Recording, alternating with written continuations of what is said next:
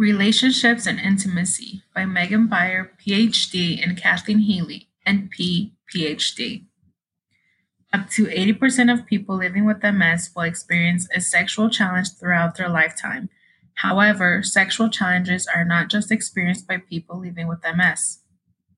Approximately 35 to 40% of people in the general population also experience sexual difficulties. So, what gets in the way? It can be a lot of different factors, and not all of them directly related to MS. Sexual dysfunction is a complex issue. Therefore, it's important to fully explore all the possibilities. It's also possible for the underlying cause of sexual difficulties to change throughout your life. Importantly, sometimes sexual difficulties may not be related to MS. Rather, other unrelated medical problems may be causing or contributing to issues. With aging, both men and women can develop cardiovascular disorders, hormonal changes, and structural changes within the pelvis and the sexual organs that can cause or affect sexual functioning. Certain medications and excessive use of other substances, including alcohol, may play a role. There are many strategies to improve sexual functioning, and you may try several solutions before finally landing on the right one for you, your partner, and your situation. The foundation to a good sex life is communication, especially in committed relationships. Only 9% of heterosexual couples report feeling comfortable talking about sex. Compare that to homosexual couples. In a 12-year study conducted by Dr. Gottman and Dr. Levinson, they found that same-sex couples were more direct in conflict management, less physiologically flooded during conflict, used humor to reduce conflict tension, talked more directly about sex, and overall reported a more contented sexual relationship. Often a foundation of strong relational intimacy can lead to an overall better sex life. Building a foundation of intimacy. A few suggestions for building intimacy include 1. Make time for each other and stay good friends. What were the things you enjoyed about your partner when you first met? What did you talk about? I bet it wasn't your long to-do lists. Longtime partners often drift away from prioritizing their partner and prioritize everything else instead. They start to drift apart. Set a date night. Have a deep, meaningful conversations. 2. Say I love you. Cuddle and be physically affectionate. New couples often hold hands and touch frequently. This builds intimacy. Try connecting with your partner with small physical touches. 3.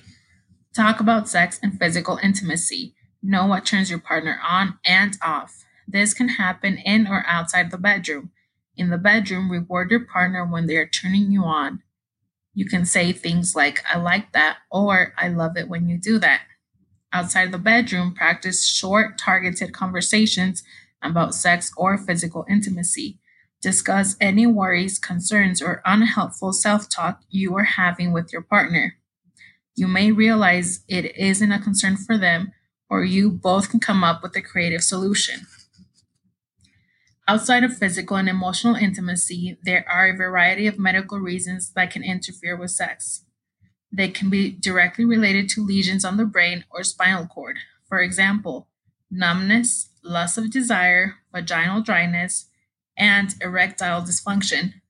They can be due to MS symptoms, for example, pain, spasticity, fatigue, bladder or bowel incontinence, mobility issues, or medications such as antidepressants, or medical treatments and interventions, for example, catheters.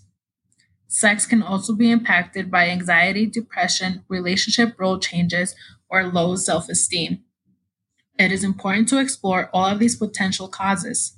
This can be done by speaking to your healthcare team or working with a sexual specialist like a pelvic floor physical therapist or a sex therapist. Overlooked may also be the fact that many adults have never had formal sex education. In a large survey, 92% of respondents have never formally learned basic anatomy and physiology and or how to have sex. Over 70% of adults surveyed believe they would benefit from taking a sex ed class now. A few things to keep in mind. 1. Intimacy and sex is an important part of health. 2. You are not alone. Many people have challenges with intimacy and sex, they just don't talk about it. 3. Learn about sex. 4. Communicate with your partner. 5. Identify someone on your healthcare team to assist you in analyzing or investigating causes and make recommendations. Bring it up if they don't, and be proud if you do. 6. Use appropriate resources. 7. Remember, knowledge is power. Thank you for listening to this Can Do MS library article. For additional resources, please check out the text version of this library article on our website at cando-ms.org.